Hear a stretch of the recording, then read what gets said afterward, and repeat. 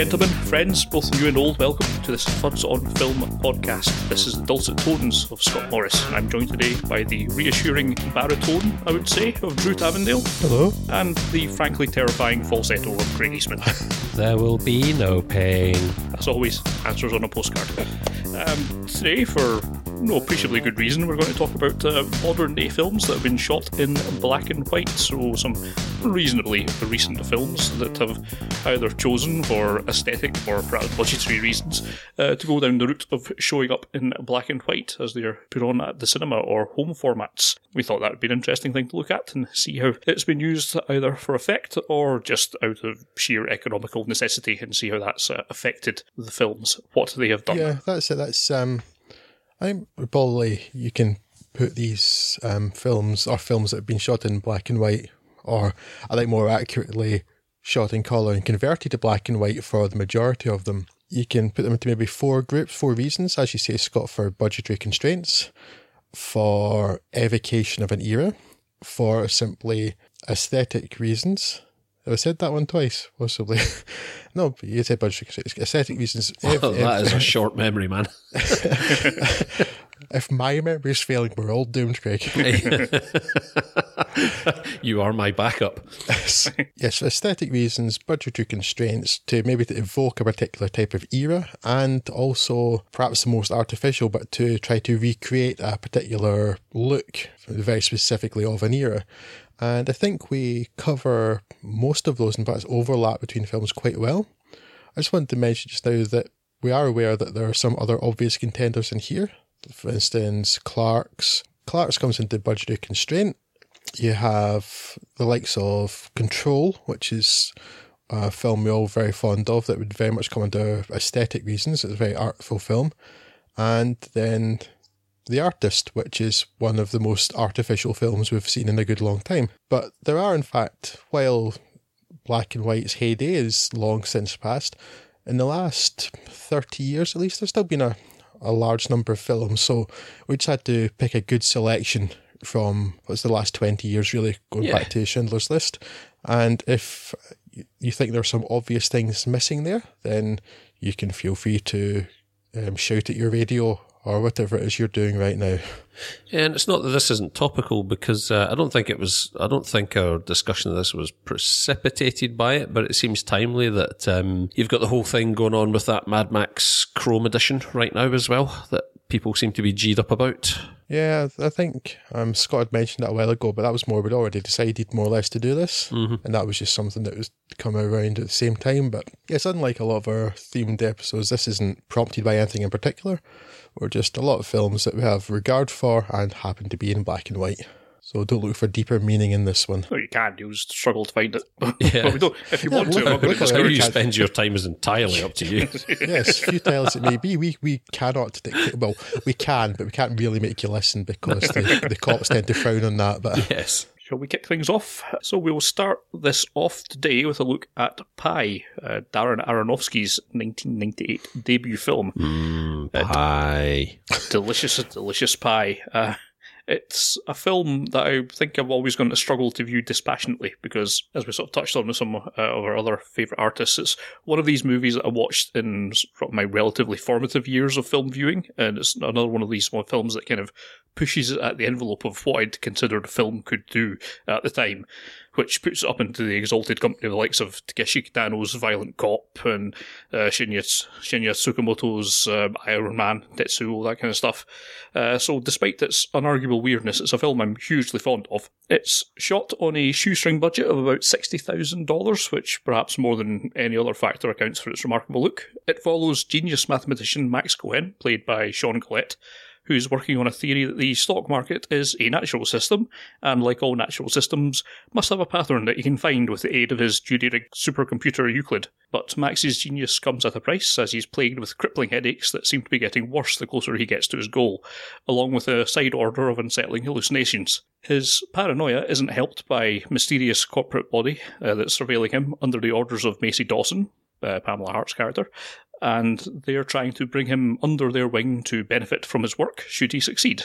he's fending them off for now, but he has a chance meeting with Ben Schenkman's Lenny Meyer, a Jewish numerologist, who introduces him to the Kabbalah, the Torah numerology bonkerism that his cult of Hasidic Jews have been toiling away at. Max's interest is piqued when Lenny starts talking about their ultimate aim of finding a certain 216 number string, which happens to be the exact length of an error string that Euclid put out in his latest number crunching run, before giving one nonsensical stock pick and falling over on its face. Coincidence, as his mentor Sol Robeson, played by Mark Margolis, would have it, but it turns out that this wildly improbable stock price was correct. Being so close, he's finally won over by Macy's offer of an advanced classified computer processor, which Max uses to run through the Torah as a different dataset, again yielding a crashed computer and that 216-character numeric string that now can't be printed, with Max resorting to pen and paper before another crippling headache incapacitates him and has him passing out. And what follows in the final act is a dizzying chain of events, imagery and proclamations about the nature of the number that do not make a lick of sense, but nonetheless never fails to carry me along with them despite their ludicrosity, all leading to the, by that point, seemingly obvious migraine control technique of a DIY trepanning with a power drill. As you do. Yes. As he did. It's a rare instance where a consistently overpowering visual and sonic assault on a viewer didn't just turn me off of the film completely, but instead drew me in. By the nature of this episode, we'll be talking a lot about visuals, I suppose, but particular mention must first be made of ex-Pop Will Eat Itself member Clint Mansell's pounding, driving score that provides a manic bassline for the film to dance jerkily to. It's incredible work, and it's the start of a great new career for him. The intensity is reflected in Sean Gallette's performance, which is commendably manic. The supporting cast largely do well with what we've got, also some characters are wildly underwritten, such as Samia Shoaib's next-door neighbour, Devi, who's also saddled with some of the clunkiest lines in the script and that I've ever heard, particularly science, the pursuit of knowledge. Terrible. However, they're all very much the support, and the spotlight's pretty firmly on Sean Gallette. The film is shot in black and white reversal stock, which is pretty difficult to work with, but it does give it a very high contrast, gritty, punchy feel that suits the tone of the film perfectly. Aronofsky says he was inspired by the graphic novels of Sin City, and it's interesting to see how close you can come to that in the camera, as opposed to the reams of digital manipulation route that Robert Rodriguez was forced down. I didn't know that. That's quite interesting, actually. I'm sure the wall of sound and the breakneck editing pace, along with some pretty esoteric subject matter, means that this is very much not a film for everyone. For want of a less slippery term, it's a bit too film school project-y for huge mass market appeal, but this certainly showcases the assured hand and attention to detail of Aronofsky right from the start of his career. So if you liked his later, more familiar films such as The Wrestler or Black Swan, Pi goes to show that there's a great reward in diving back into his back catalogue. Indeed. In fact, it was your good self who introduced me to Pi all those years ago, Scott, and it's not a film that I would even have remotely entertained watching had you not recommended it, and I'm very, very glad you did for all of the reasons that you have stated above. For me, the thing that works best about it, that say the visuals and the score working in conjunction, and I don't know, it could well be something that puts a great many viewers off, but there's this wonderful sense of overbearing, sort of oppressive atmosphere that gradually tends towards this crescendo at the end of the film as Max loses grip on his sanity. Complements that absolutely perfectly. And like you say, it's a very film school aesthetic. It looks like it's been shot on, never mind, like 16 or 8mm film stock. It looks like it's been shot on let's invent a new film stock. Let's have 1.5mm film stock. It's quite astonishingly grainy. Yeah. It really is, and ironically enough, it's probably a complete nightmare for modern encoding techniques. But it's perhaps counterintuitively, visually, it's incredibly rich for something that's been shot on that stock in that format. And it's kind of, I find it hard to imagine what this film would be if it weren't subject to that aesthetic. As you say, possibly, immediately only through budgetary necessity, but perhaps this sounds weird, but I can't imagine what Pi would be if it were a colour movie, Does that make sense? I think it does. It does, yeah. But I still find it, I know, like you say, that there's still, it sort of runs away with itself towards the end, but I want to say of Aronofsky's works, I still find this one of the most rewarding when I come back. Every 5 or 6 years I come back and I watch Pi again, and I find it just as rewarding as I did the first time, if not increasingly so with repeat viewings, and it's a really remarkable film. Yeah, I find it remarkable how little it's changed, at least in terms of the way it doesn't feel like it's aged. No. Is kind of what I mean by that. It always feels very contemporary and fresh, despite it being, 20-ish years old? Yeah. Close to it. Yeah. But I think that's one of those side effects we see quite often with films that have been produced in a very hand-to-mouth guerrilla kind of way. And again, the particular aesthetic of this film probably lends itself to that, is they're not necessarily burdened with all the trappings that would typically date a movie normally. So, yeah, in many respects, this still looks like it could have been, shot and released yesterday. Mm-hmm. Yeah.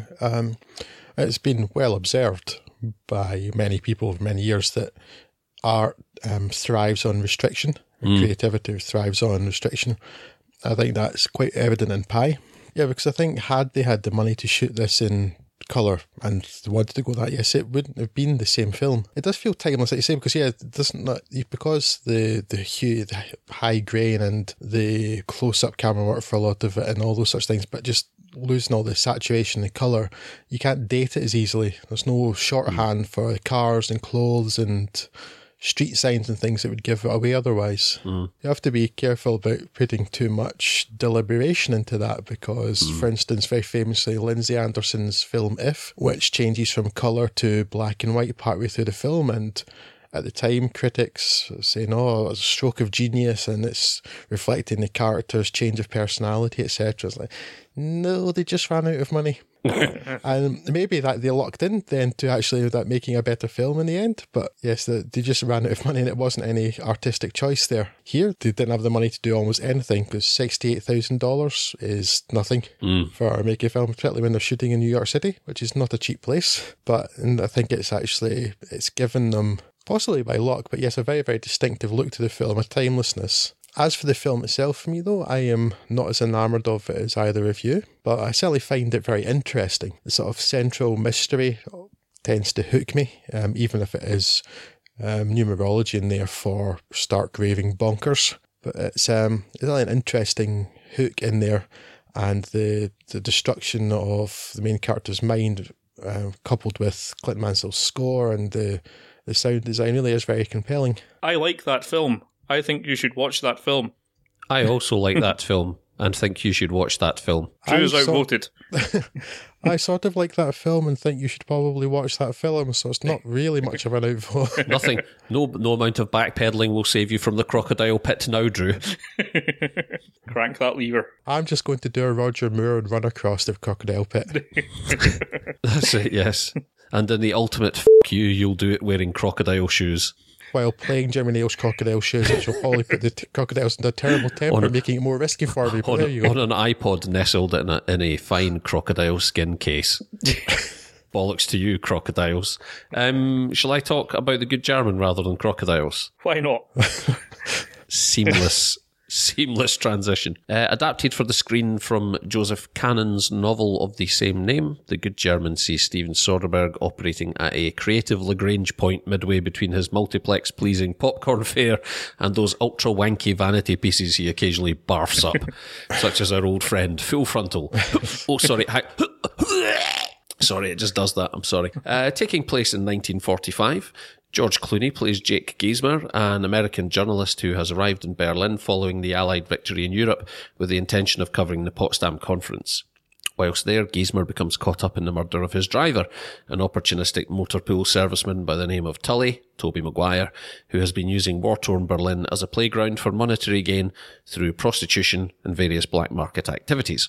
Conveniently enough, Tully has been pimping for a German Jew by the name of Lena Brandt, Kate Blanchett, who just happens to have been romantically involved with Jake, and whose husband Emil is a former secretary to one of Germany's top rocket scientists, Franz Bettmann. With the Americans and the Russians in a desperate race to secure Germany's rocket technology, Emil poses a threat in that he is to testify against Bettman in war court, meaning he risks rendering his former boss unemployable by the US military. Torn between his journalistic duty to expose Bettman's war crimes and the urge to secure safe passage out of Germany for his former lover, Geismar becomes embroiled in a dangerous game between the Russians and two wings of the US military, none of whom can be trusted and all of whom have their own opportunistic motives. Taking its inspiration from classic studio noir, such as, most notably I suppose, Casablanca, The Good German is certainly an intriguing prospect on paper, an attempt to shoot a period movie using the technology of the respective era, meaning in this instance the movie has been shot through vintage prime lenses using incandescent light,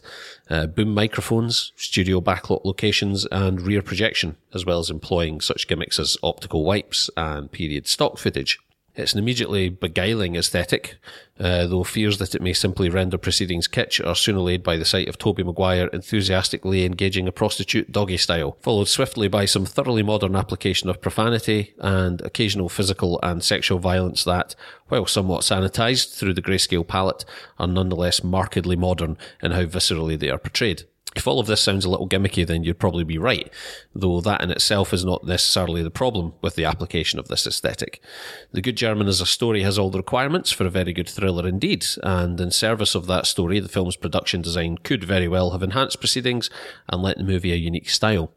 Unfortunately, the impression I get is that the story has very much been selected in order to serve the aesthetic, and while it is initially very engaging, that infatuation Soderbergh clearly has with his quest for authenticity soon wears thin. In fairness to the cast, they are all clearly as game as Soderbergh, and little if any of the blame for The Good German's failure as entertainment can reasonably be laid at their feet. The fault lies in a script that affords little for the cast to do other than look alternately pensive, smouldering, and startled against varying angles of harsh lighting, with markedly less thought given over to fleshing out their characters than, for example, weighing up the optimal degree of glamour glow to apply to any given scene. Having said that, Cate Blanchett's admirable attempt at channeling Marlene Dietrich soon sticks out like a sore thumb, as does the performance of the ever-game Robin Weigert, and Tobey the Man-Child Maguire was surely in the running for least appropriately cast actor of 2006. Now, I'm never going to barrack a movie simply for having pursued a particular goal to distraction. Certainly in the case of this, it appears initially at least to be an admirable goal, and a creative one. But in the case of The Good German, one must consider the potential of the material and the talent involved, and in doing so, it's impossible not to call it out as a huge disappointment. By no means the worst of Soderbergh's works. Did I mention Full Frontal? The Good German does highlight his occasional propensity for overlooking the point of this whole cinematic endeavour, which is to say, providing entertainment. With a heavy heart, not a heave heart as I've got written here in my notes. I must tell you. Full Frontal again, aren't you? Yeah, I must tell you to avoid. I think the one word that stuck out in that whole review for me was gimmicky, because that's really the overwhelming sense that I get from this film, is that it's trying a bit too hard with this whole gimmickry, and you kind of see it not just from the film stock or the way that the home format release has been in 4:3 rather than I think even the thing, the cinematic one I think was back in the Academy ratio maybe or something like that. It certainly wasn't full widescreen. But, no, it was Academy I think. No, actually, no, was it just 1.3? Was it 1.66? I don't think it was 4:3, but it was definitely not full widescreen anyway. No, it was black barred at either side. Yeah. And the very definite stunt casting of Tobey Maguire in a role that just does not seem fit for him at all. There's lots of little keys in here that kind of give us away the fact that it's trying so very, very hard to do something. And like I say, that does just kind of get in the way of everything else, which, and by the time you kind of get over that hurdle, by the time you've got past that first sort of half hour, 45 minutes, where it's, this is all something very new and exciting, then or old and exciting perhaps would be a better way of putting it, but it doesn't really have much of a story to back it up. And nope. I found myself, my attention wanders by the end of it. I don't hate it by any stretch of the imagination. I enjoy it well enough for all its flaws. It's still kind of an interesting watch and certainly something I can appreciate as I watch it, but I don't really like it all that much. No. I actually, for all that it's not that complex of a story, I actually found myself going back and losing my way just as I was taking notes as I was watching it. I found myself actually quite distracted by the aesthetic of it all. And there were a couple of points where I had to sort of rewind 10 minutes because I suddenly realised, wait a minute, what's going on again here? Mm-hmm. And yeah, I think it really is. it really is a case of the aesthetic having been chosen first, and then everything sort of being shoehorned into that particular vessel. Yeah, I don't think it's necessarily a bad instinct. I think a few years before this, you had something called, I think it was Far From Heaven, which is a similar kind of idea. Didn't quite the aesthetic quite so much, but it's the same sort of thing of trying to tell a tale that could not be told by social and studio norms at the time, trying to do something, take a story that's a bit more, edgy as or contemporary as you'd have it, and putting it back in those times. And it probably did a better job of, telling the narrative, although I can't remember actually liking that film all that much. Oh, of course not, Scott. It had Dennis Quaid in it.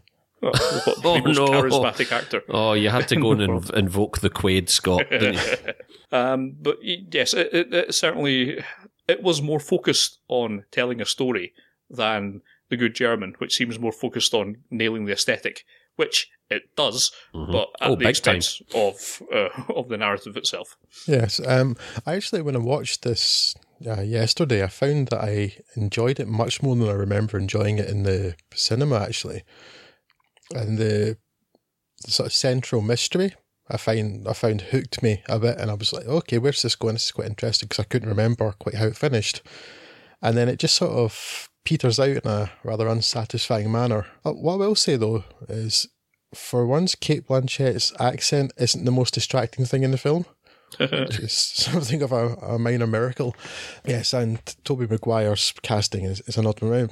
I know why. He was riding high on Spider-Man at the time. He was a big star, but he was inappropriateness. But yes, it does feel like you're saying, Craig, I think you too, Scott, that yes, they've decided on aesthetic and they've nailed it. It looks and sounds, and actually the sound is a bad thing because the score here is overbearing. Accurate to the time, but overbearing and unpleasant. It was nominated, I think. It was at least Oscar nominated, I think, for the score, which is kind of baffling. Score, absolutely, yeah, because it's horrible. When it's accurate to so many films of that era, but it's not pleasant. No, it's that predictably brassy kind of. Very, very bombastic. Yeah, that's it. Yeah, very unsophisticated kind of orchestral stuff. Yeah, in terms of how it looks and sounds, though, it's accurate. But it does feel rather than, like you said, Scott, about wanting to tell a story that they couldn't tell in the way that the studio system, the Hays production code, etc., wouldn't have allowed them at the time, and society in general.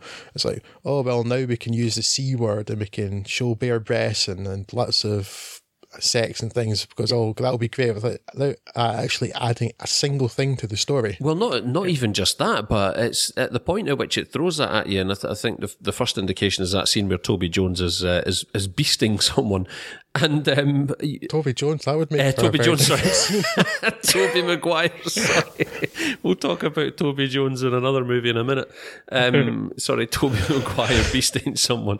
It's kind of like saying, see, we've thrown you a curveball there. You thought this was going to be an entirely authentic sort of period piece, and all it does is force you to question, well, why have you chosen that aesthetic then? Why is that the thing you've chosen to cross the line on? Is the sexual content and the violence and the language, like you say, Drew, dropping the C-bomb.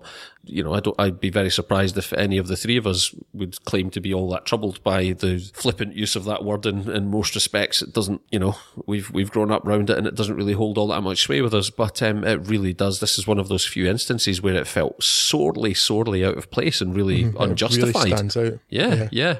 It's probably the first time that I've bordered on feeling offended by that word. Yeah, I almost felt offended too, more because, not the word, especially because we are Scottish men, and in this country, that word is not like it is in any other country, apart from maybe Ireland. I think it's because you can call your best friend that, and it has no negative connotation whatsoever. It's basically a form of punctuation, isn't it? Yeah, and because it has a whole range of meanings here, from friend to enemy to person. That's and it. It just means people. So yes, the word doesn't bother me, but in that instance it offended me in as much as it's like, oh, look at us, look how daring we are to use this word in this context. And yeah, but it doesn't serve the story. It does nothing. All this is, in fact, takes me out of it, because it's not big and it's not clever. Yeah, you've set this aesthetic, you're trying to recreate this feeling of a film from this time, and then you're adding these things which aren't of that time, and I don't know, I just feel, if you want what are you trying to achieve with that? Yeah, it doesn't fit for me. The other thing is the story, was the mystery of which hooks me for a while, and then it just sort of goes nowhere. I got that vibe as well. Yeah, and it's partly because it's unsatisfying because the character isn't pleasant, but seems to get away with it.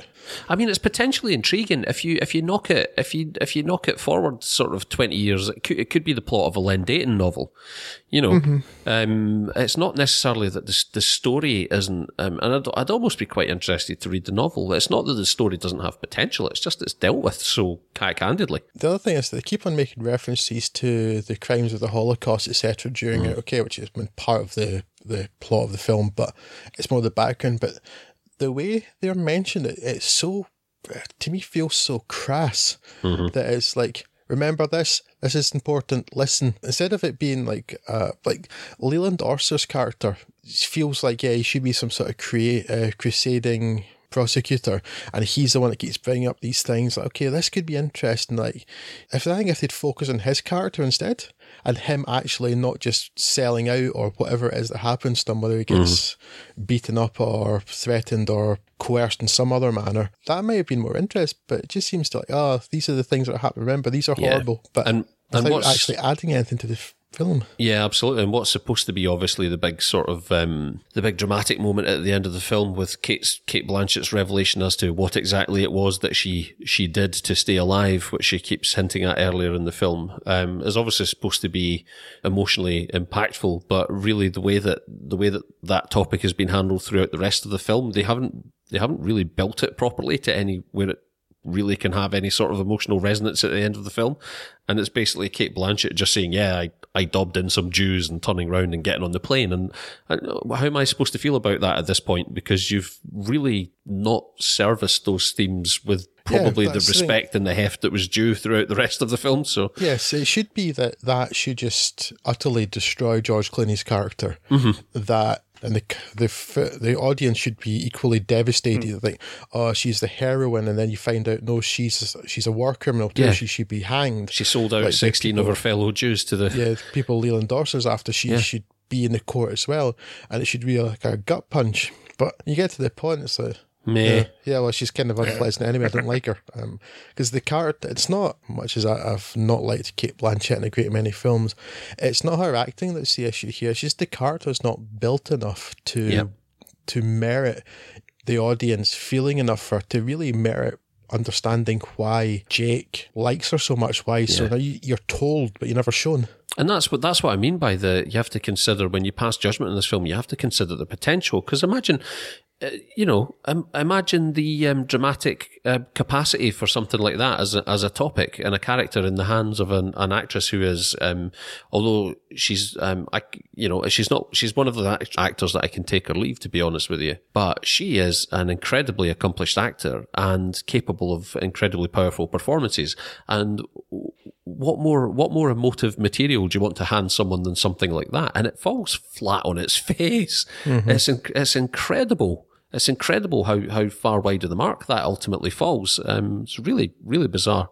Yeah, I think maybe it comes down to the fact, I mentioned in their introduction the word artifice, which could certainly, as an insult that could be levied at this. I think there's so much focus on trying to recreate this look and style. I know I'm repeating what you said earlier, but that they just didn't focus enough on the story. They've kind of shoehorned the story into this setting, and then it's so much a weaker film for it. Yeah, it's a real missed opportunity, to be honest, but not to detract from how brave an experiment it is, but yes. I think it's worth watching. It's not a film I would suggest avoiding if you've not seen it. No, I'm not angry at myself for having sat down and watched it today. Because it's an interesting idea, and again, it's not a terrible film, and it's a more of a missed opportunity. It's a disappointment, not a problem in that way. Not the highest up the list of your priorities of the movies we'll speak about today, I suggest. So, imagine a time of fear, a time where an idealistic country thought that you could just dispense with the principles of freedom in which it was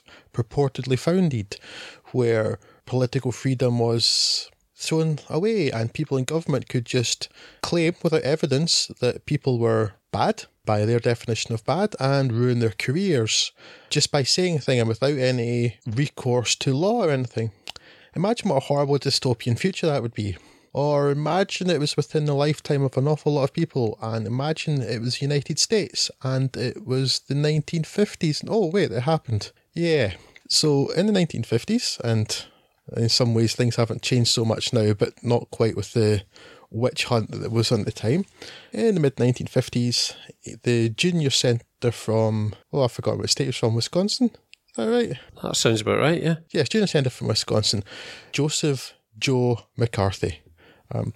People need to come up with better nicknames than just shortening the first name. But Big Joe. He began something of a witch hunt in the 1950s against supposed communist invasion into the government and the armed forces.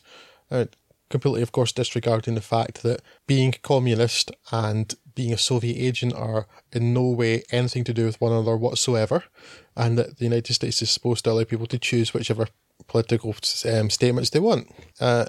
He begins this witch hunt, and very few people, particularly in the media, because of the aforementioned ability of him to simply name someone and have their career ruined, nobody wants to stand up to him. And the whole Reds under the bed thing, the House Committee on Un-American Activities, is turning the country into some sort of right-wing police state, more or less. One of the few people that stood up against this, though, was the CBS television journalist Edward R. Murrow, considered one of the greats of his profession of the 20th century. He and his CBS News program and news team stand up to Joe McCarthy, one of the few people to do so. And it's in this era and in this particular person that George Clooney's Good Night and Good Luck is set. And first of all, we get the story of an airman called Milo Radulovich, who the programme decides to defend because he has been accused with evidence that no one has seen. And they think that's not really on. This then leads to a direct attack on Senator McCarthy himself, and the film really tells the story of the struggles of the commercial pressures of a commercial broadcasting company and the integrity of journalism inside of that system. Their strong moral stance, the fear of being found out for anything in their past, however innocuous, the misconduct of the government and the military, and the fact that sometimes one man, admittedly with support, but the fact that one man or one person with a principled stance can actually make a difference. This is a film shot in black and white for the evocation of an era more than anything else this time. And it's really rather compelling. First of all, it has a towering central performance from David Strathairn. Doesn't it just? Who is astonishing as Edward R. Murrow. He's freaking amazing in this. This is one of those where I'm like, why wasn't David Strathairn just getting all the roles after this? Oh, I know. Yeah, because I think before this, I only really remember David Strathairn in Sneakers, the film where he played the blind guy in that film with Dan Aykroyd and Robert Redford. David Strathairn is so amazing in this that I genuinely thought maybe I should take up smoking just because David Strathairn makes it look so damn good. I don't know how he didn't win all the awards for this, because it just proves how wrong the Academy in particular is, the American Academy. But a towering centre performance by David Strathairn as Good Night, as Good Night. It's Good Night. What, from the Bond movie? Yes. He doesn't look as good in a cocktail dress as her, though, strangely, but yes, because he did. That's sorry, I got confused because we were talking about why didn't he get all the roles after this too, and then after that he popped up again in the Bourne Ultimatum. I don't really remember seeing him an awful lot in between anything. No, not a great deal. Yes, so he is magnetic in this film. It has been criticised as being a hagiography of Edward R. Murrow, but for most of the things that I've read and understand is that it's reasonably accurate in terms of his politics and the stand against McCarthy. I mean, the interaction with the characters are unnecessarily dramatised and imagined, but it's this mesmeric central performance, this really enjoyable crusade against injustice, really. I mean, what the injustice is doesn't really matter. I was waiting on Scott dropping the C-bomb again. And then in this you have just a really appealing aesthetic. without feeling too artificial. It makes you think of that era more.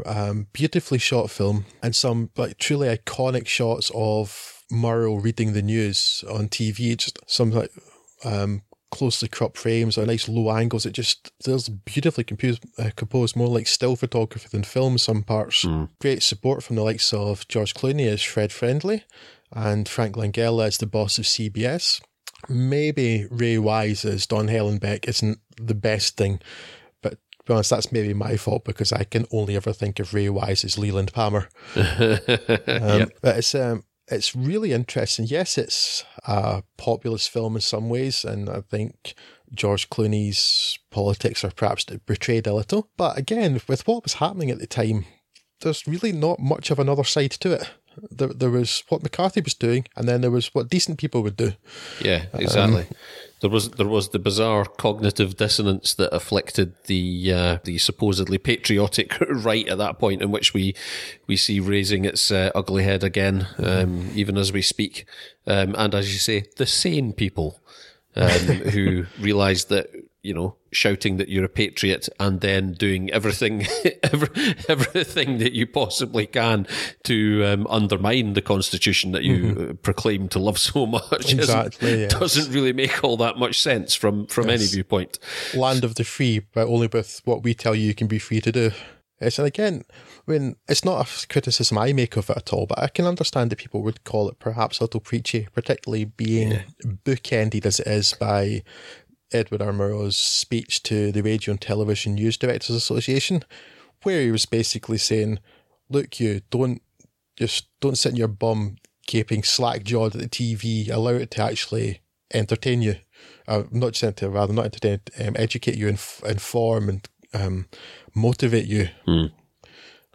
But again, he said it, so it's entirely legitimate to put in a film about him, and it's not exactly a point that could be argued with strongly. As the rest of it, it's a really appealing film with a hell of a cast, in fact. Indeed. I even like a cast that includes the likes of Robert Downey Jr., who's relegated to third-string character, basically. But even if the rest of the film were bad, which it by no means is, it's worth watching simply for David Strathairn alone. He's phenomenal in this. Indeed. And I think probably of all the movies that we'll speak about here, certainly it gets my vote for the most successful implementation of the aesthetic in the service of the actual story. Yeah, it's the one that stands out for me as the one that actually uses the dynamic range best. I think it's the one that's really taken advantage of the darks and the lights in this one. Oh, yeah. It's very beautifully shot, very attractively shot. Yeah, from beginning to end, it's lit to within an inch of its life. It's amazing. Yeah. And it helps too, the technical aspect. It was shot in colour film, but on a grayscale set, which allowed the colour grading and post-production to be done more easily. And it's that sort of preparation, rather than just shoot in colour and do it afterwards, I think has made a big difference to how successfully achieved that. Yeah, I've got to give some credit to young George Clooney as writer and director of this. It wasn't his debut performance, wasn't far off it, was it? The Confessions of a Dangerous Mind was his first one. His first, wasn't it? This was his second. Yes, and I think this one was more of a passion project, I think, because he had studied journalism at university. His father was a journalist too, and so that sort of thing was in his mind, and from his upbringing, I think that. Yeah, plus that along with his politics, because it's very easy to draw the parallels between that and the terrorism kerfuffles that have been going on with the Patriot Act and all these other kind of liberty infringing, constitution infringing things that were going wrong at the time as well. So that, I remember, of course, he'd just come off of Syriana too after before doing this, so I think that might have helped put that into his head more deeply as well. But it does make me wonder what might have become of the good German if Clooney had been at the reins. Yeah. Rather than just in it, yeah. No, it's an incredibly engaging film, and not just for that amazing central performance, Drew, but that is certainly reason enough in and of itself for you to watch this.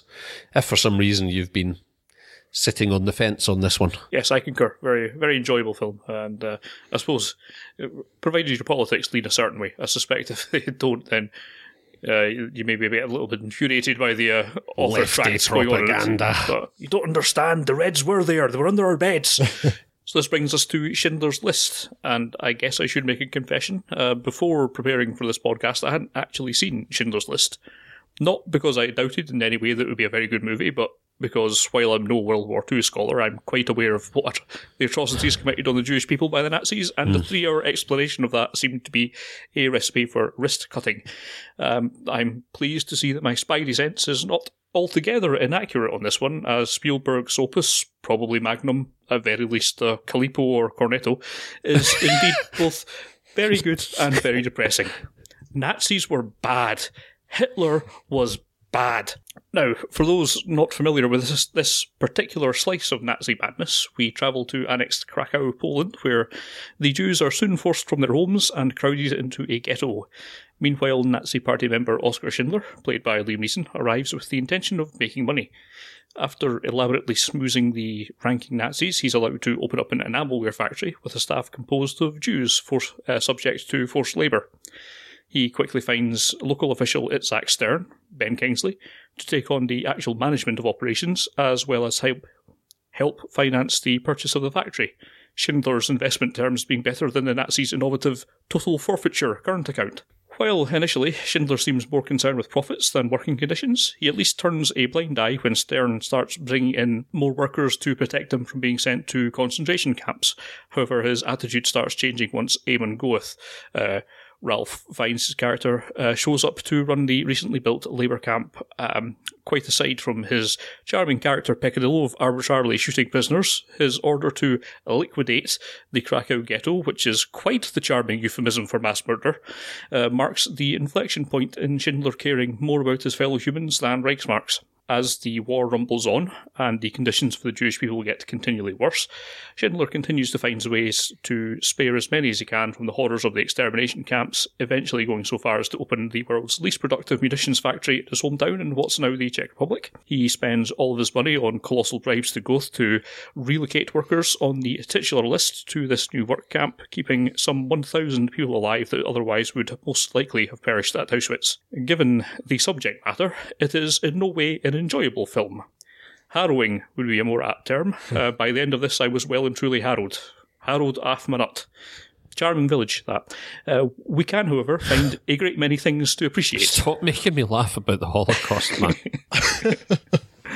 While there's not a bad performance on screen, of course it's Liam Neeson, Ralph Fiennes and Ben Kingsley that deservedly take the mindshare. The historical detail is remarkable and never looks anything other than completely convincing. Neeson, hard as it is to fathom now, was not a particularly familiar face back in 1993, except, of course, to those who'd seen Sam Raimi's thematically similar Darkman, or a few supporting roles, and he certainly gives a star-making performance here. He portrays well Schindler's heel-face turn, and the double act with Ben Kingsley swings between entertaining and touching on a time.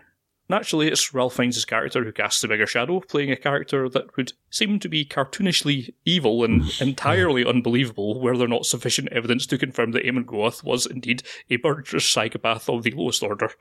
And as a hateful avatar of evil, he's pretty compelling, particularly the scenes with his poor, tormented maid. Now, I don't know if this is the definitive Holocaust film, to be honest with you. It is, after all, a tale concerned with a small victory amongst the colossal, revolting extermination, but that's a story that's better told by history and documentaries rather than narrative fiction. Mm-hmm.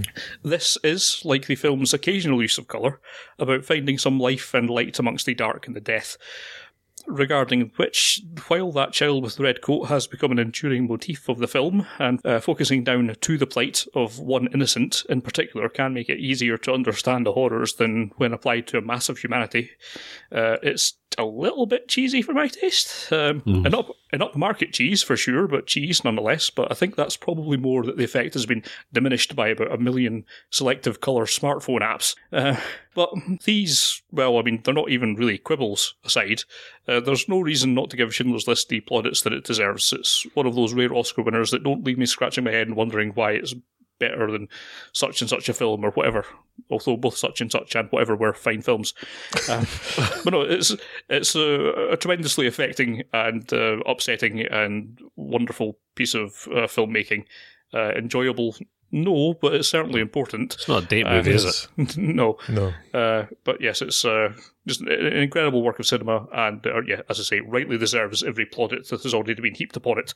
Yes, it's one of those of iconic films that I think, without ever having seen a lot of people know a lot about, but when you do watch it, and it'd been a long time since I'd seen it when I watched it last week, it's a reminder, just how accomplished a piece of filmmaking it is. It's refreshingly free of Spielberg's usual weakness for overt sentimentality. Maybe the girl in the red coat is the one time it really rears its head, because that just didn't work for me. It didn't really add anything, because there was already so much horrible there with touches of humanity that wasn't necessary. But I don't suppose it really detracts from the film.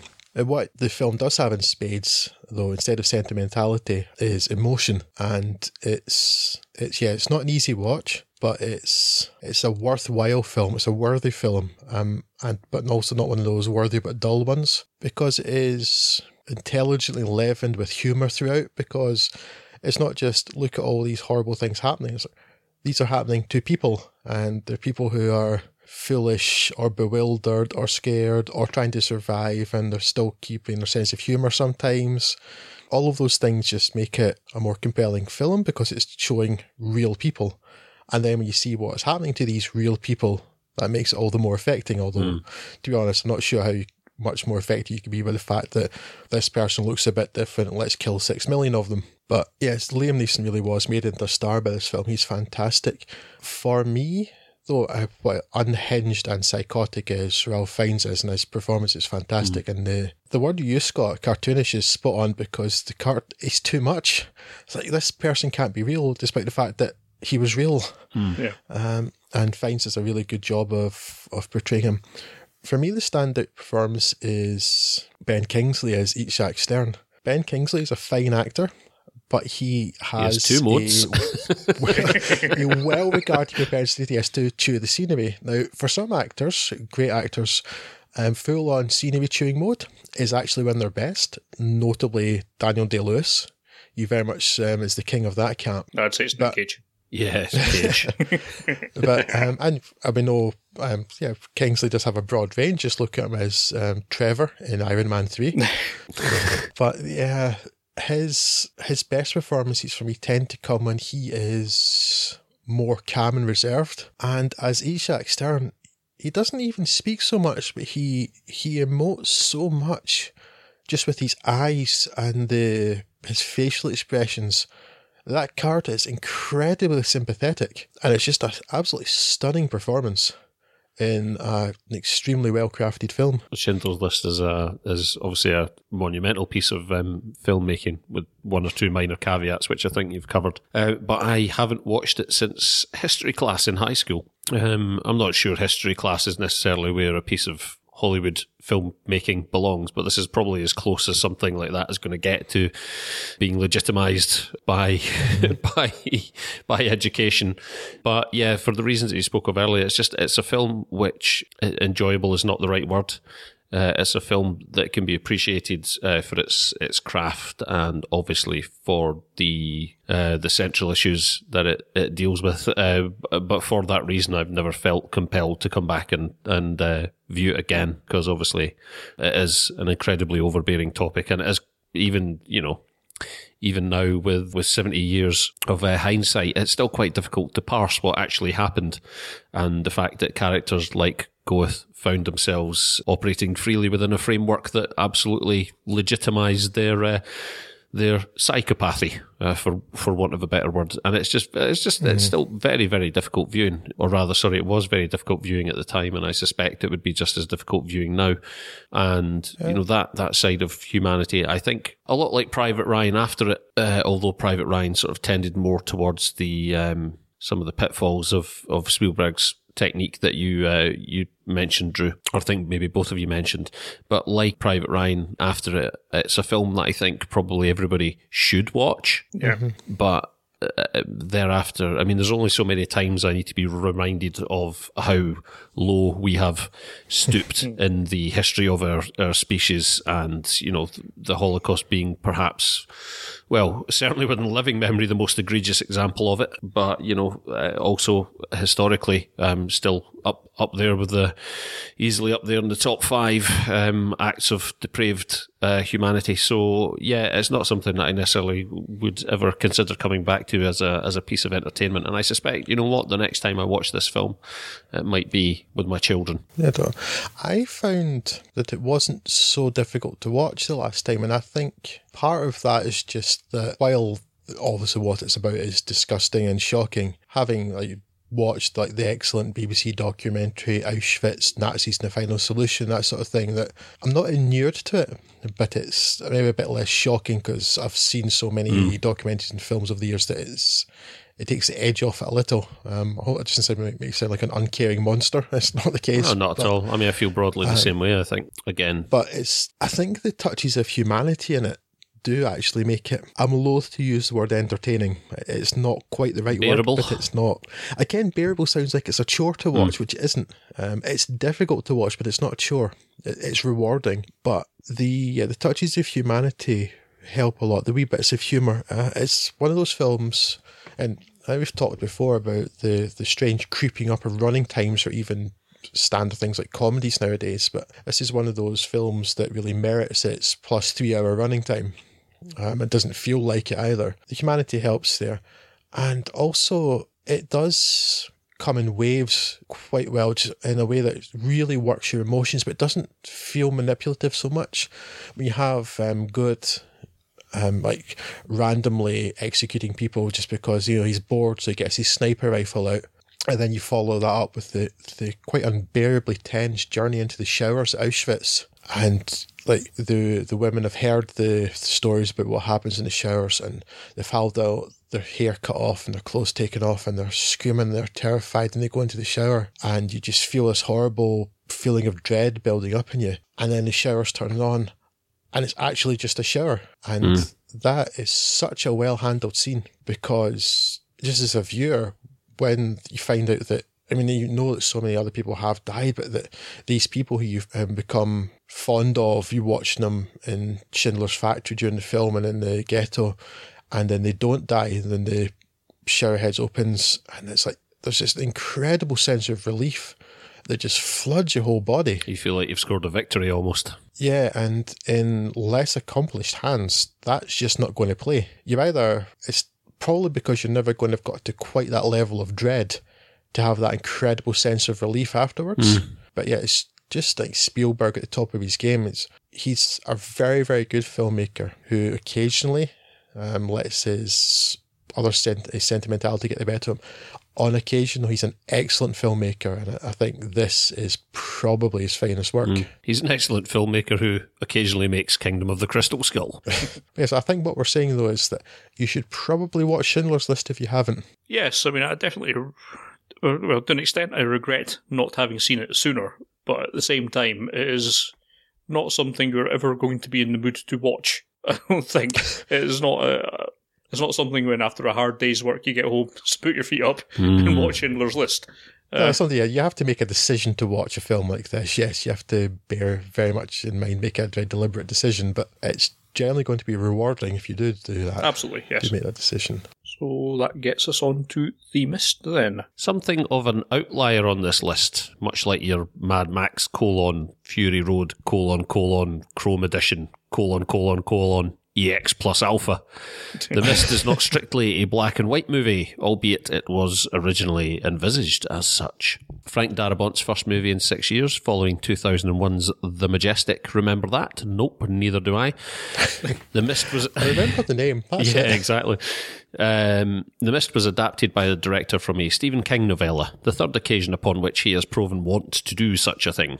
Refreshingly free of much in the way of exposition, the movie begins with a violent storm threatening to level a town in Maine. Oddly enough, I say that with supreme confidence, despite having no recollection of where this is actually set. But I'm going to gamble that it's probably somewhere in Maine.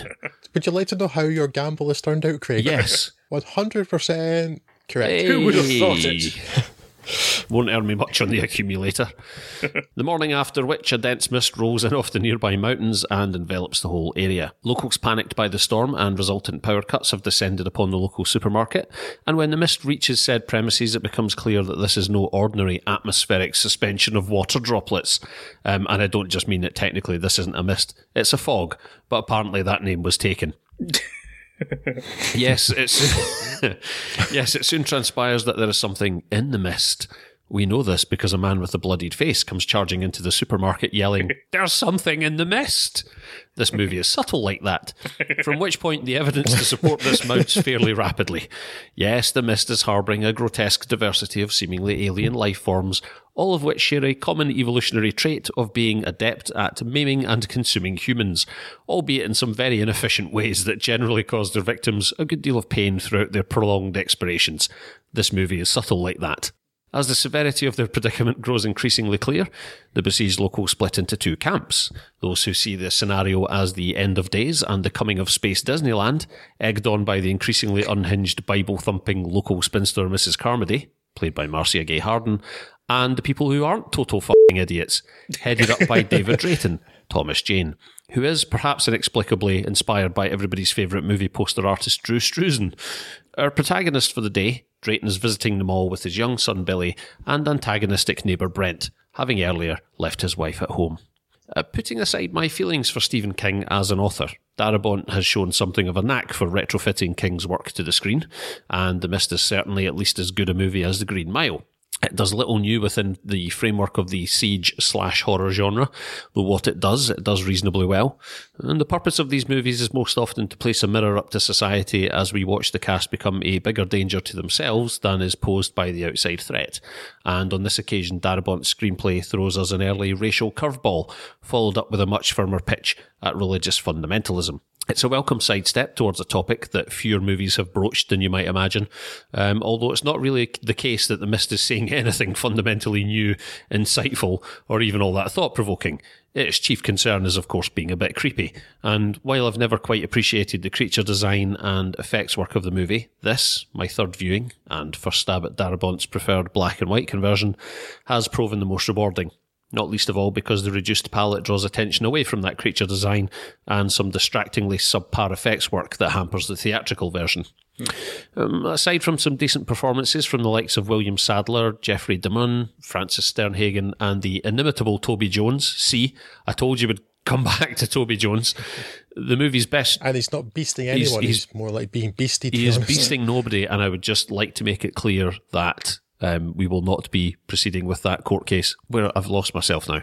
The movie's best strength, and perhaps reason enough to view it if you've been sitting on the fence, is its wonderfully bleak denouement, for which Darabont had to play hardball with the studios, and is the reason he ended up running to Weinstein. I recall upon my first viewing thinking how fantastically nihilistic it seemed for a mainstream studio movie to embrace such a thing, and I was pleased to find it has lost little of that edge across the ensuing decade. And while it doesn't break new ground or rank as a particularly outstanding picture in most respects, there is nonetheless an appeal to the efficiency and economy with which The Mist plies its trade, and while it isn't even necessarily all that recognisable as a Darabont joint, it is still, as I stated earlier, a markedly better movie than The Green Mile, a movie for which I have never understood the general reverence in which it seems to be held. If you like this kind of thing, you will like this thing. I think it's the most fun movie on this list. I'm not going to claim it has any great depth, certainly compared to Schindler's List, but it is nonetheless. Oh, you don't consider this to be of equal import? No, I would take one slight issue with what you were saying in your description there. Of course, the main rational body of the Kirk was led off by Andre Braugher in the early running and met a fairly grisly end. So that much is true. Yes.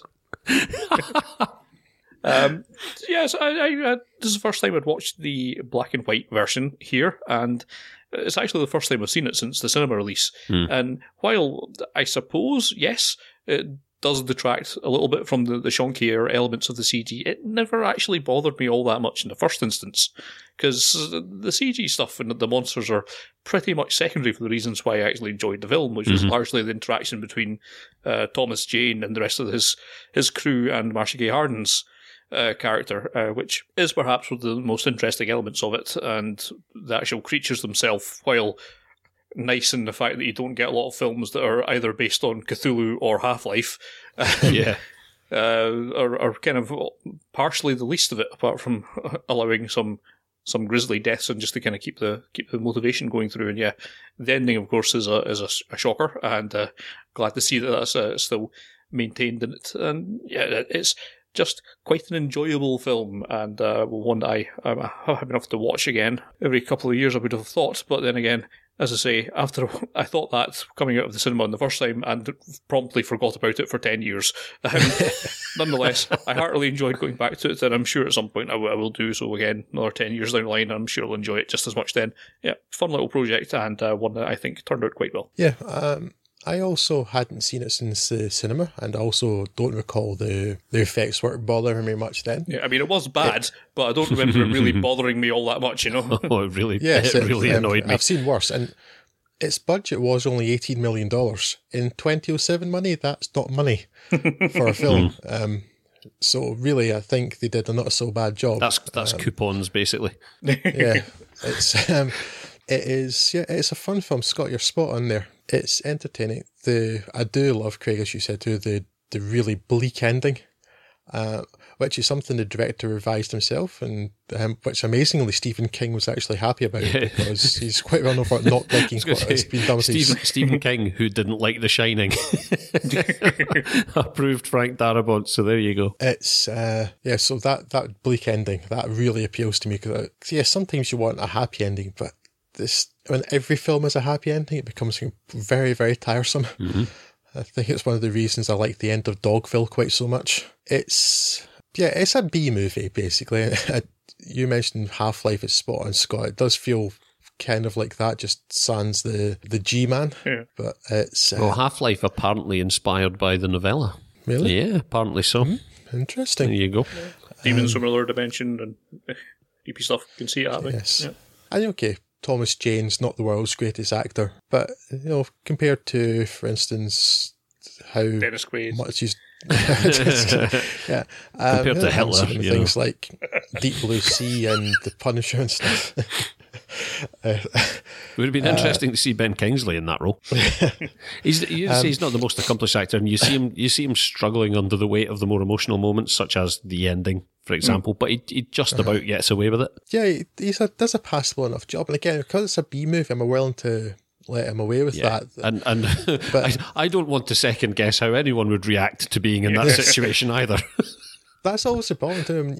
Sometimes I look at a film and there was a couple of points in this where somebody is dying and it always looks ridiculous, but then I catch myself and I find myself thinking, no, maybe it looks ridiculous because I'm used to seeing people die in film in a very specific way. I've not seen anybody die in real life because they've been shot or attacked by some sort of interdimensional demon monster. Maybe that's more accurate. You know? You've been out with us on a Saturday night in Falkirk. I thought I said we weren't going to mention that again. There's no statute of limitations, the interdimensional portal, better known as Weatherspoons. Yeah. But in terms of acting, though, for me, standouts Marsha Gay Harden. Oh, yeah. Who is, really, it's a stunning role because to make me genuinely despise her character so much is incredible. She is truly, truly odious. And it is satisfying when Toby Jones shuts her up as well. Oh, yeah. That's because I genuinely want harm to come to this person. And when harm comes to this person, I cheered. Oh, yes, that was so satisfying. Toby! As for the black and white, this has been done. It was done on the Blu-ray and DVD release after the cinema release. It was something, though, that Frank Darabont had always wanted to do. He was inspired by the Good German. He was inspired by the likes of Night of the Living Dead and that sort of 1960s black and white B-movie style, which apparently, according to Darabont at least, Stephen King had already been inspired by when he wrote it, so that came quite nicely full circle. Yeah, that kind of makes sense in that context. And I suppose the black and white does a little mask the perhaps not fantastic special effects work.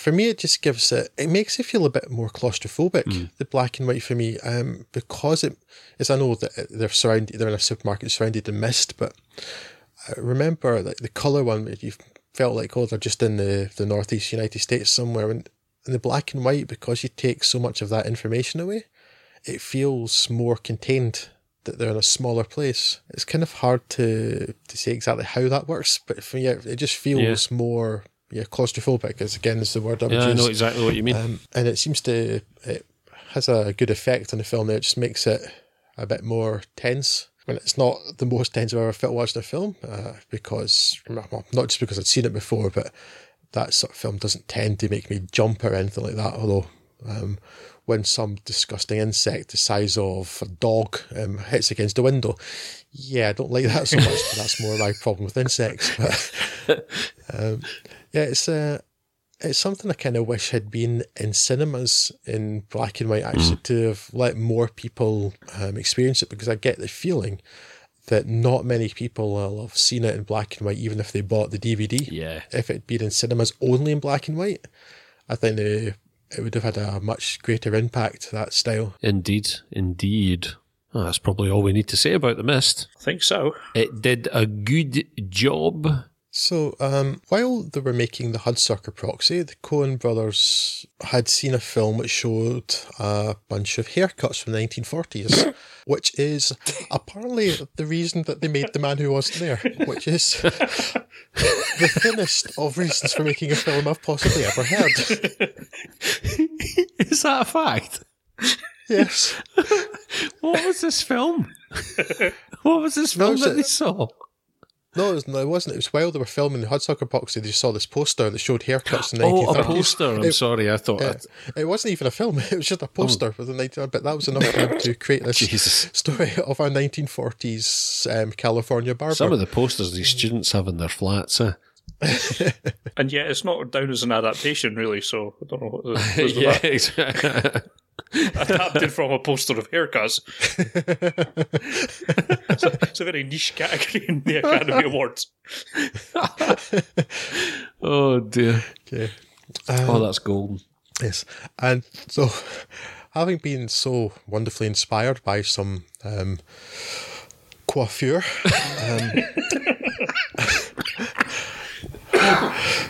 Coen brothers decided to make a 1940s style, modern day, set in the 1940s film noir, about a barber, as you do.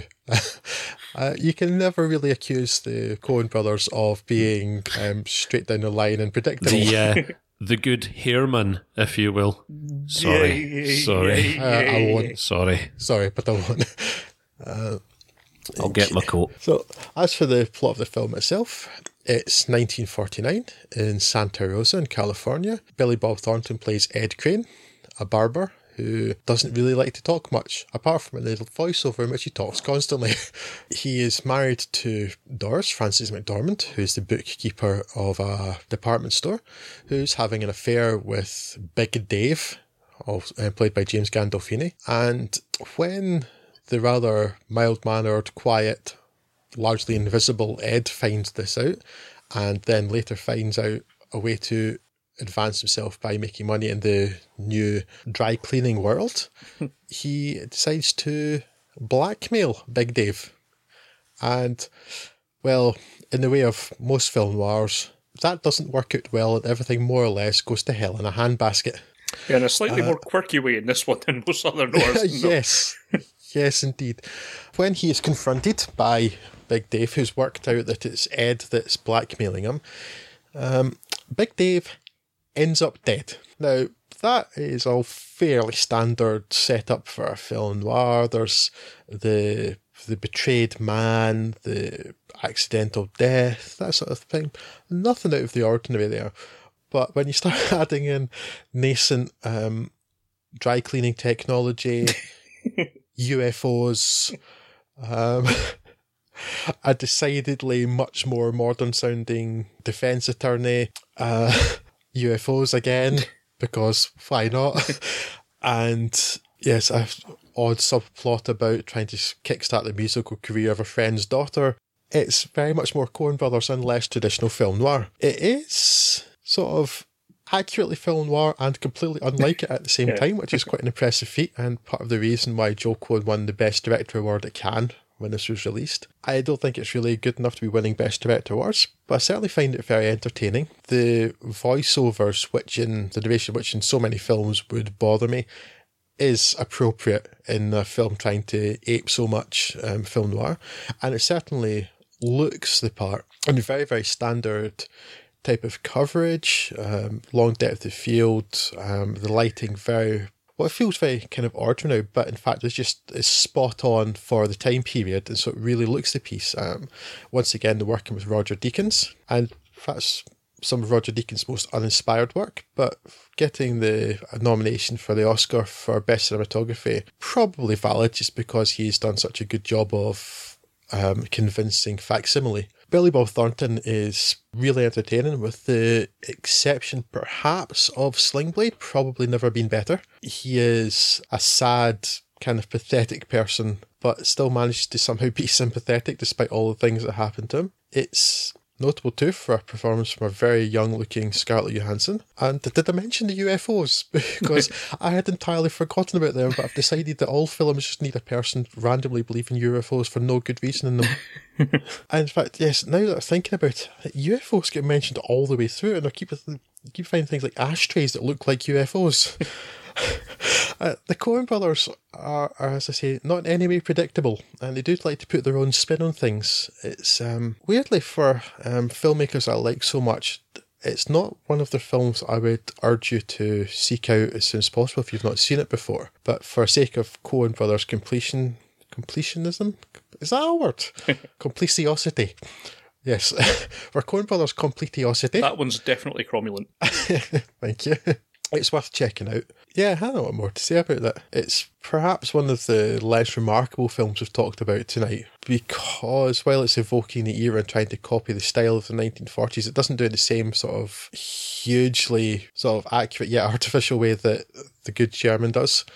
Yes, it's good, but perhaps unremarkable. I find this film entirely inscrutable.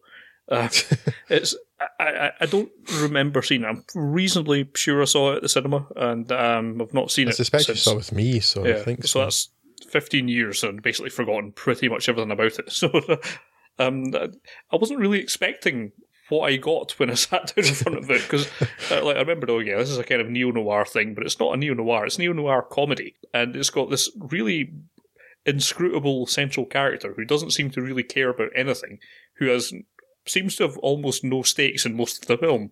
I mean, even when he gets screwed out of his $10,000 that he'd been blackmailing Big Dave for to give to this huckster of a dry cleaning salesman, the great John Polito. Yeah, that doesn't seem to matter to him. He doesn't actually care, because he came into this money so easily. He was happy enough just to let it go. And why is there UFOs? Why do they keep showing up? What's going on? Why not, Scott? Why not? It's like it's sort of, the best I can come up with is it's kind of like the thought process that went into doing The Good German, except they're more easily distractible and keep going off and chasing shiny things. So when you start a new scene, it kind of starts up as though it's a proper scene from a noir, and they're trying to kind of follow the tropes and the stylistics of it. And then they get a bit bored and go off and do something wacky and zany. And then the next scene, it will snap back to being sort of a proper noir again, and then it will just start going off the rails in a different direction. It's a very weirdly structured and unique film. I probably enjoyed it more now than I did at the time, but it's just weird. It's a very strange film. You're saying about Billy Bob Thornton having no stakes in it. It's because, and there's a quote from a film critic for Time that said, "Affectlessness is not a quality much prized in movie protagonists, but Billy Bob Thornton, that splendid actor, does it perfectly." And that's what, because it's so unlike certainly most other Billy Bob Thornton roles, where he's largely full of swagger, that Texan swagger, but he is so almost monotonous. But that's actually quite a difficult thing to pull off, because it's not disinterest from him. It is a performance. It's not just like he turned up and could be bothered with it. It's to maintain that level of disinterest entirely in his own life, because he is the man at the title, the man who wasn't there, and in almost all respects, that's true. It's really rather interesting because, yes, you don't see many roles like that, many performances like that. It's very interesting and very different from scenery chewing roles you might expect from other people. Yes, it's a very intense disinterest. Mm-hmm. Yes. If you found it inscrutable, consider that I had no heads up on what this was whatsoever, other than that. I think at the time I rented it on the basis, well, it's a Coen Brothers movie, and I understand that it's Coen's doing noir. And I sat down to watch it late at night one night after, I can't remember if it was after work but it's probably about 11 o'clock. I started watching it, which was folly in itself. And Billy Bob Thornton was cutting some hair, and I fell asleep. And I woke up, and there was a UFO. It's no better explained had you seen the intervening bits of film. So I've essentially just got a heavily distilled version of it then. So, and I've not had, I didn't have the opportunity to rewatch it in preparation for this podcast. So I've kind of feel compelled to do that, but I'm not sure when I'll do it. And then listening to you guys talking about it now is like, is what you're saying. I'm generally torn between, is that bumping it up my watch list or bumping it down my watch list? But yeah, it remains an enigma to me. And to me, having seen it twice, I think you should watch it, because if nothing else, it'll give us someone else to try and make sense of it. Yes, we invite your theories. I don't think it's in no way a boring or uninteresting film, and I think you would enjoy watching it. I just don't think you'll get to the end of it and kind of think, what on earth was that trying to say? And I don't think it was actually trying to say anything. And that's perhaps the point. Yes, I think that is part of the point. Also, remember, it is based on a film, based on a poster about haircuts. I will keep all of these things at the back of my mind. I shall endeavour to watch it before next we speak then, if I have a chance, depending on how long it takes to edit this bad boy down. I will try and watch it in the interim and get back to you on that, certainly. Yeah, and the other things, it is impeccably acted pretty much by everyone on it. It's a hell of a cast, and they all do pretty well, and it's possibly second only to Good Night and Good Luck in the way that it looks, I think. It's another very pretty looking film. Yeah, Roger Deakins just has got it spot on for the era. Well, Deakins is the gold standard, isn't he? Basically, so yeah, it's fantastic. I expect nothing less. Ganz interessant, which leaves us, I guess, with La Haine. These days, Matthew Kassowitz's 1995 outing at La Haine is perhaps best remembered for introducing the world outside of France to a fresh-faced Vincent Cassel. Fresh-faced enough for the then 28-year-old to be playing someone I at least interpreted as a late teens, early 20s Vince. He's an angry little boy, raging against the circumstances that sees him stuck in the impoverished banlieues on the outskirts of Paris, and specifically at the arrest and severe beating dealt out to his friend Abdel, as the police were dealing with a riot the night before, which seems to be a relatively frequent occurrence in the banlieues, certainly at this time period. He is on his way with his friend Said, played by Said Tagmel, to meet their marginally older friend and gym owner Hubert Kunde. He is also a small-time drug dealer. But Hubert is the calm, collected, level-headed one of the trio, at least relatively speaking, counselling that not all cops are automatically against them. Said's attitude sits halfway between the two, perhaps tending towards the opinion of whoever he's talking to at that moment. La Haine follows the trio as they start off on what's presented as a pretty typical day in the banlieue, with Vince desperately trying to appear tough to ingratiate himself with the gangs that lord over the place, largely expressed through his wish to kill a cop in retaliation for the treatment of Abdel. The trio make plans to visit Abdel in hospital, but before they head off to the city, Vince has something that he wants to show his compadres. In all of yesterday's kerfuffles, with the rioting and the violence Vince has managed to get his mitts on a handgun. It was left by a policeman. I believe his name was Chekhov. Hubert wants Vince to leave the damn thing behind. Slow there, Craig. Slow. I'm sorry, I'm too busy submitting trivia for Lane to IMDb. Hubert wants Vince to leave the damn thing behind, knowing that it's dangerous enough in the right hands, let alone Vince's wannabe cop-killing ones, should Abdel not pull through. And off they go into the centre of Paris, where they both subvert and entirely justify the stereotypes of the miscreant troublemaking youths, Still, when Saeed and Hubert are picked up by the police, essentially for loitering, it's hard to see the police as being the good guys in this dynamic as they abuse, insult, beat and humiliate the boys, seemingly only as a demonstration exercise to teach a new cop how to be an asshat. Released, but having missed the last train home, the night stretches out for them to doss about, but hearing the news that Abdel has died in the hospital has infuriated them. Things look hairy after a run-in with a group of skinheads that had earlier insulted from the safety of a rooftop, although they get the upper hand once Vince pulls out his hand cannon.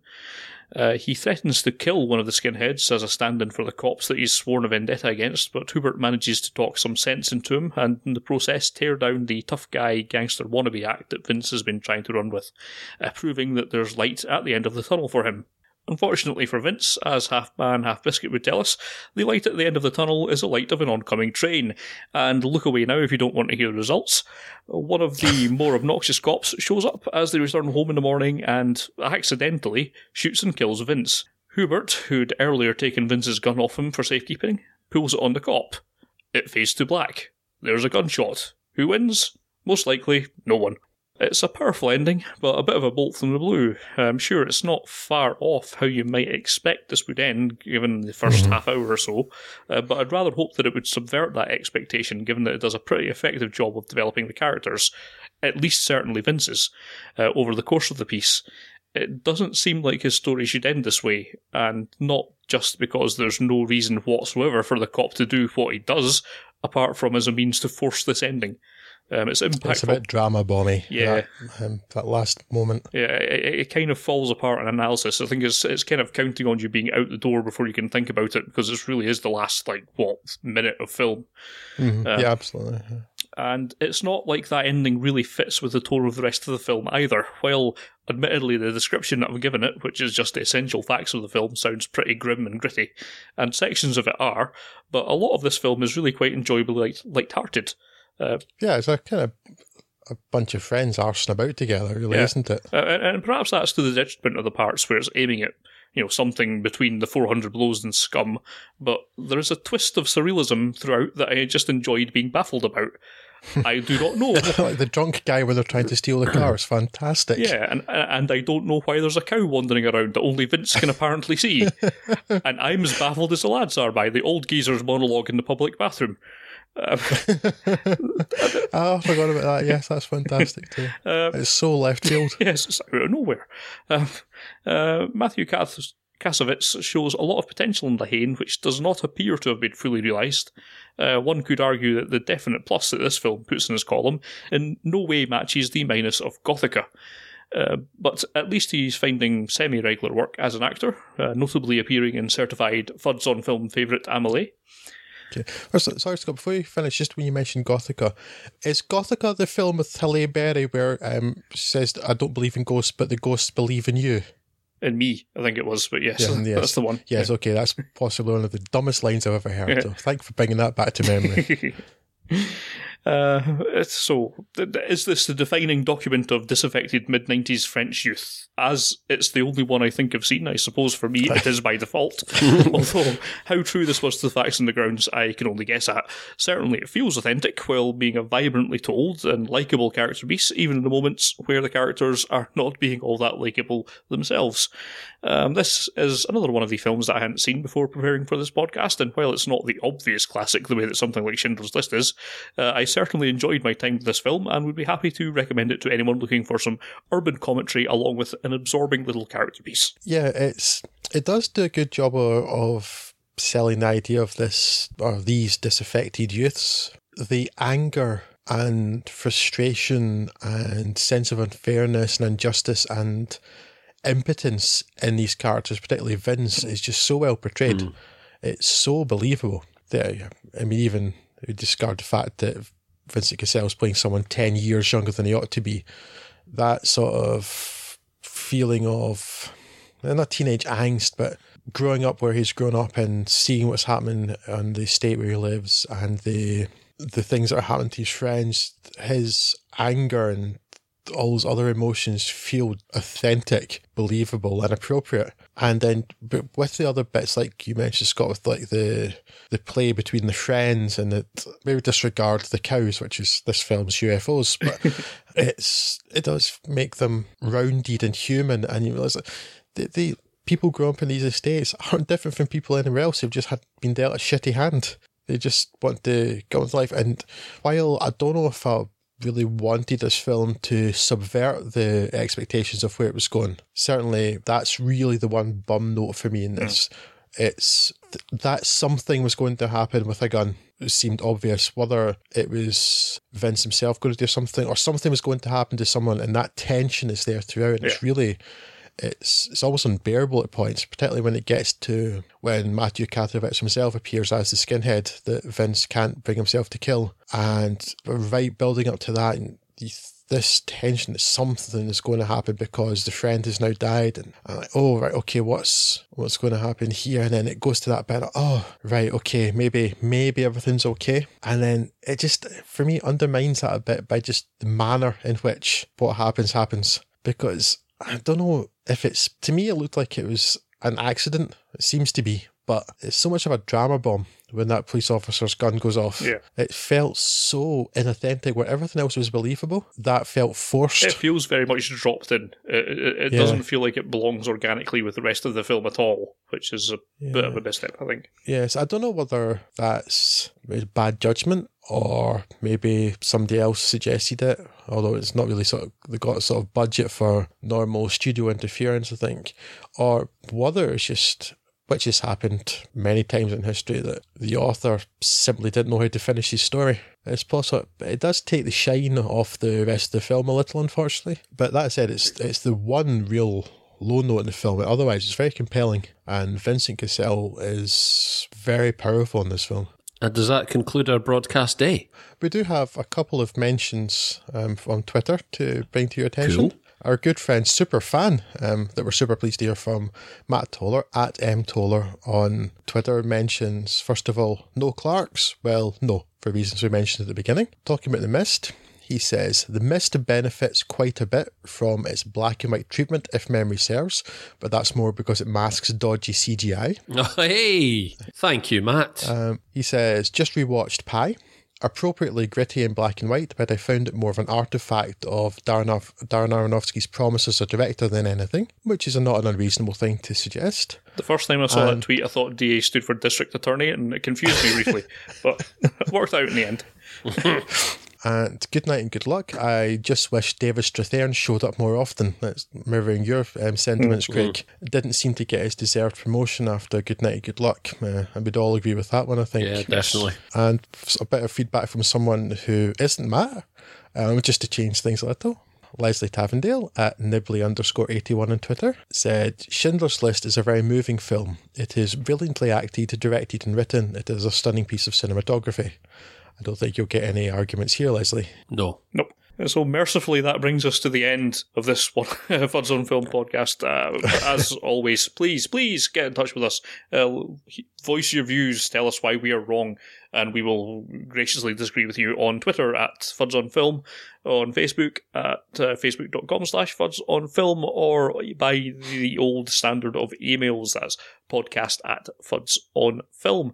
And yes, so we'll be back on the 10th with a look at The Prestige and The Illusionist, so join us for that. But until then, I will bid you adieu. I have been Scott Morris, and I'm sure I will be joined in wishing you a good day by Drew Davendale. Hasta la próxima. And Craig Eastman. Always bet on black. You never really get enough Passenger 51 references into any podcast, can you? Passenger 57, but... 57.